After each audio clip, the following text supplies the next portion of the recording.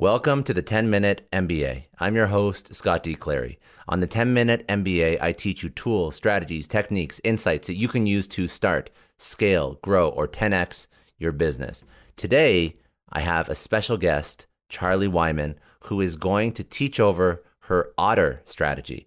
Her strategy is something she teaches to businesses when they want to close their first, second, third, fourth, fifth customer, when they're first taking their product to market, when they're trying to figure out how to properly market, get new business. This is some day one stuff that is just best practices. So kicking it over to Charlie, this is Charlie Wyman's OTTER strategy when you're first selling your products. The first thing is to start with the objective. So if you look at your long-term vision of the company, let's say, for example, you want to launch a new product and service because you want to launch a new product because you're a service-based company and your future vision is to sell the business for a certain amount. And in order to do that, you need to have a physical product, but you're 2, maybe 3 years away from doing that. You then have a look at, so T in OTTER, tools. What tools, assets and resources do you need in order to achieve those objectives? And it's if you want to launch a new product and you don't currently have an email list, you want to make sure that when you're at the point of launching that product, you have an established audience in order to do that. So it's that kind of, you're building a bit of foresight into it.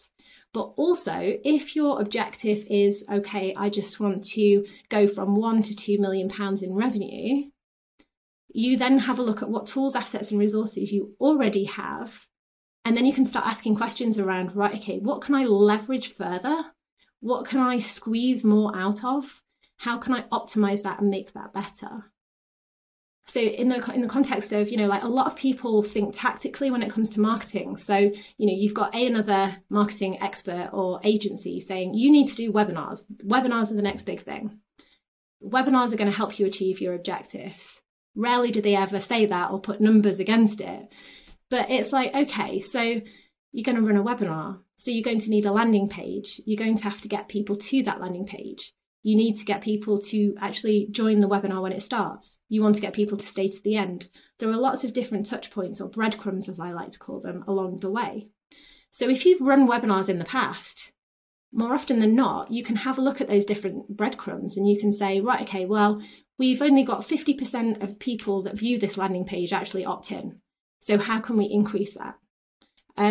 So we've only got 30% of people that opt in actually showing up to our webinar. How can we increase that? And it's just looking at each of those touch points and thinking, what can we optimize? What can we leverage? What can we make better? So I always say that every business is already sitting on a mountain of value, and every business is already doing amazing marketing, whether they realize it or not. And the missing piece is to bring it together into what I call a curious marketing system, which basically just looks at, how are we generating curiosity in our market? A lot of marketers call this awareness. I think in today's day and age, it's not enough to just make people aware of you because it's so noisy online and in trade shows. You need to make them curious. You need to make them want to find out more. But that's not enough. You then need to make them curious and turn that curiosity into action. So how are you going to take curious people and turn them into a lead?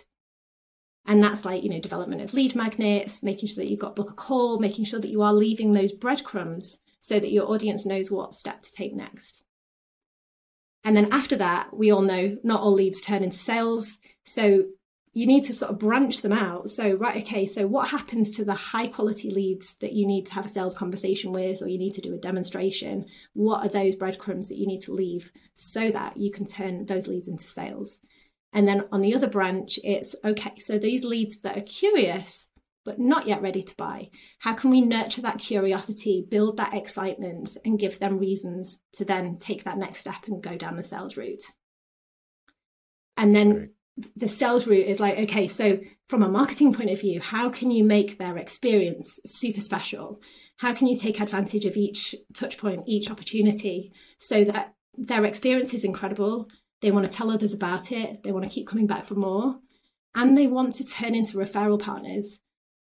And I think this is where like I love, again, the engineer in me, having a system and a process for each different step of this system, because if you assume your best clients are going to give you a testimonial or become a referral partner, you're using what I call hope marketing, which is really difficult to track. And it's just a bit, hope is not a good marketing strategy. Whereas if you say, okay, so I'm going to put a checklist in place so that every client that goes through my system, I ask them if they know anybody that would benefit from our services or that would benefit from using our products.